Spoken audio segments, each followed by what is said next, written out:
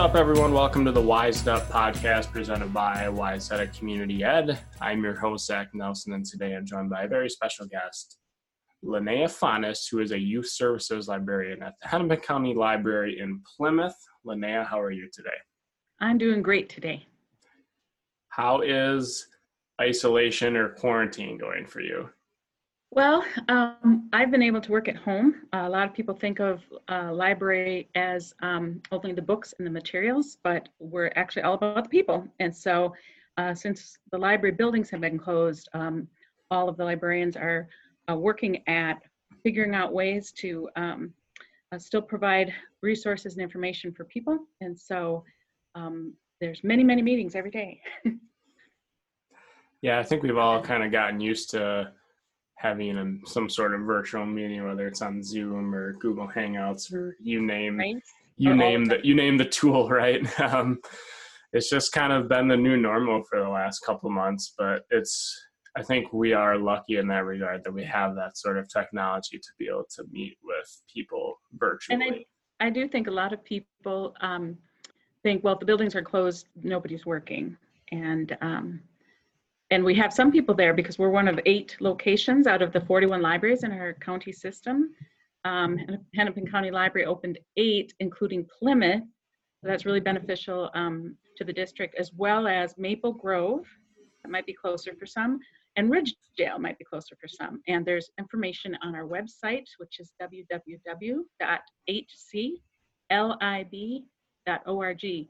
And it has information. It's a contactless way to get books and DVDs and any library materials to check out.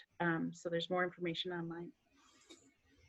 Yeah, so if people wanted to, visit or check something out, so to speak, from one of these locations that are open, how does that process work? So they would go to our website, just as they normally would when they're requesting books. And they need to be either in our building or one of the 7 other open buildings because there's no staff in the other buildings. And so they make a request like they normally would. And then when the materials are available, they'll get notification. And then they call into the library and they'll put them out in a bag on carts outside the building, even on rainy days.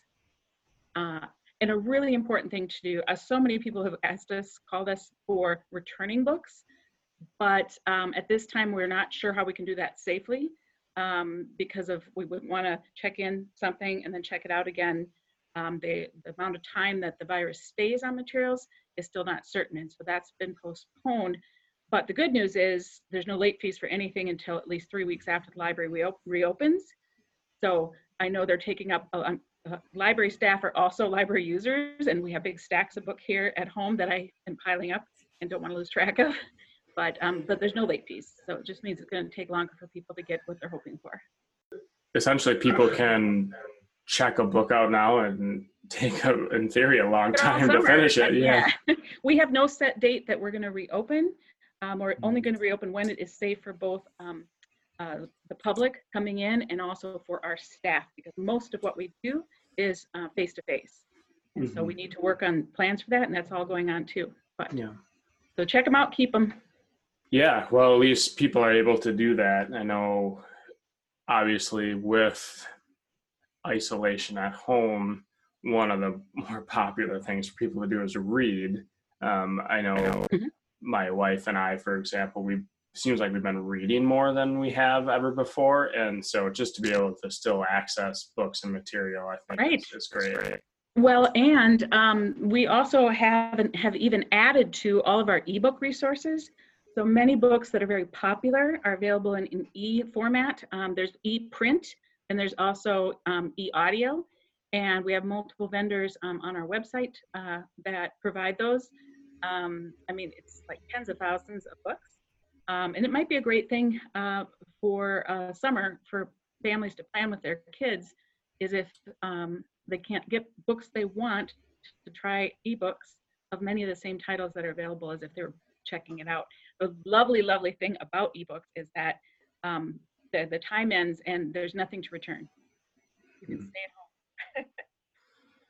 Yeah, and we've seen a little bit in community ed in some of our classes and, at early learning school that some publishers are kind of relaxing some of the Yes.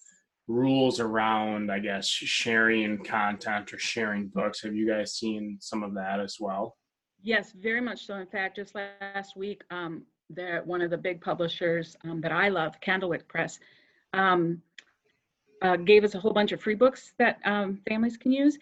And some of them are by Kate DiCamillo. And she just had yesterday, she's the author of Because of Winn-Dixie, which is the Minnesota One Read choice right now. And so, and she's also been, had free Newberries and many other awards, and was named the children's literature representative for the United States a few years ago. So we have a whole set of her books that you could read entirely without ever even coming to the library. Yeah, that's great. So there's curbside pickup, going online, accessing that way. Is there a way for people to reserve books that might not have internet access? Absolutely. That can always call just a regular old phone number. And for Plymouth, it's 612-543-5825. Now with the curbside pickup, and we have only a few staff there, 5 staff there. So they can call and make a request, and the staff there can get anything for them, except anything interlibrary loan is not available currently. Mm-hmm. That's a service when we can borrow something from other states. So as a youth services librarian, obviously that interaction and that the resources available to students have changed. They're still there, just in different forms. So what are some resources that are still available for students, parents, and educators? Well, one of the biggest, and I don't know why, secrets of the library, I always tell people to tell everyone they know, we have free online tutors. You can reach through, it's called Help Now, and it's the same library address, the hclib.org, and then /homework. And you can also link to it right now. It's featured on the homepage. And that service includes certified professional teachers, and they can handle any grade level or subject. And there's also a Spanish option. And they will help. It's kind of like having a whiteboard and a chat, and it can all be confidential. If you choose, you can even sign in a free account, and they can send you the transcript of what you've done. So say you're working on a math project and you need to be able to show what it looks like on your worksheet or what you're doing, and you can put it in this whiteboard area, and then you can ask the tutor what you don't understand, and they work with you one-on-one. I mean, that's a pretty amazing thing to have it free. We've had this for quite a few years now, and it does run through the summer. I even confirmed it the other day because I wanted to make sure with, everything's unusual right now, but it's still going this summer. So if parents are feeling their kids need to do some extra, that's available. And also they even have this on their skill surfer. So if there's a particular area that a student needs to spend more time learning, they can go on and just work on individual stuff instead of a particular assignment for the one-on-one. Also, we have one of the first things on one of my teams that I joined was creating an extra resource list of things outside the library, because we have a lot of online resources for doing homework, databases with everything a person would need to do a project. But we've also vetted out a few really great websites, and so that is also currently featured on the front page of additional resources, and they're for every level, including younger kids, school-age kids, and then the teachers as well. We've put together a list of some things. So a lot of them will specialize like in science information, and the Go Noodle that kids use in schools is also linked there. And our library serves 46 communities, so not every school district has the same things. So that was one that I recommended because I know that my child uses that in class. So we have everything we usually have, databases that are like encyclopedias, a lot of them that are drilling deep down, getting articles and that kind of thing. Those always have been there. And the homework houses have been there, but this extra resource list is something we just added a couple weeks ago. Similar to what, we have going on in community ed, a lot of the summer programming looks differently or will look differently this year. It's still kind of it's still kind of to be determined what it'll look like and how it'll evolve over the summer. But what are some different things that you guys are doing in lieu of normal summer programming? Well, first I have to say, as a youth services librarian, I am heartbroken because summer is my busiest time of the year, but the most fun part of my job, because last year we had something like 100 programs just from the Plymouth Library, and then there's thousands. You can go to any other library. But the vast majority of what we do in the past was in person, small groups for learning. We had a lot of STEM programs. We had book clubs. Presenters that would come in, like the zoo or the science museum, different groups that would help kids learn and keep learning and encourage reading all summer long. That was our purpose, so that gap between school getting out and coming back in the fall. So a lot of my meetings have been about what program can we turn into a virtual program. We've been spending a lot of time trying to figure out the tools that we're required to use by government to help them work for virtual book clubs. So I'm hoping about that and some other possibilities that are all in discussion. We have so many great ideas, and a lot of it is restricted by technology, and that can be challenging because we want privacy for children and so on. So we're working on that. And so what I would recommend is people check the website frequently, because we have no deadline. We had everything planned back in February. It was all set to go for the summer, and now it's that we're going to add them as that we can get them. So you might go one time, you do the same web address /events, and maybe there's only 10 programs, and then a week later there might be 30 more programs. So we're all putting it together as we go. And I was also going to say, for families with young children, we have been doing story times, I think, since week 2 of stay at home, and those are through Facebook Live, and then they're recorded and kept there, and they're by librarians all across Hennepin County. So you get a variety of different people, and it's different than it would be in person, but it's still about learning to get ready to read when they start school. We have always encouraged to help really kids to be ready for school is they learn more when they do it together, and that's why we loved in person.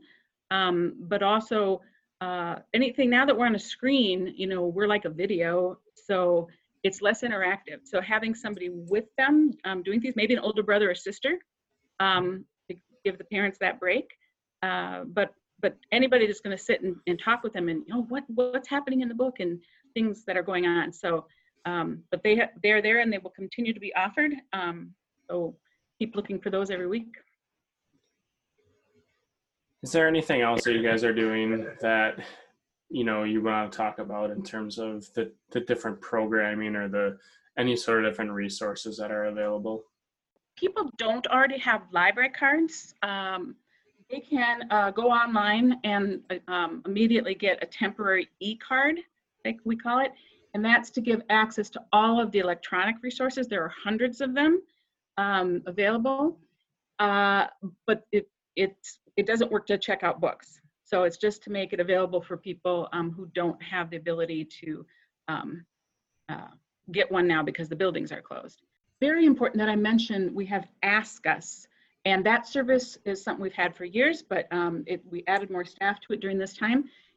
It's from the main page. You go to Contact Us, you'll see Ask Us services, and you can either text, chat, email, or phone, and you can talk to a real library person, and any question, absolutely any question at all, and just like you would at the information desk in the building.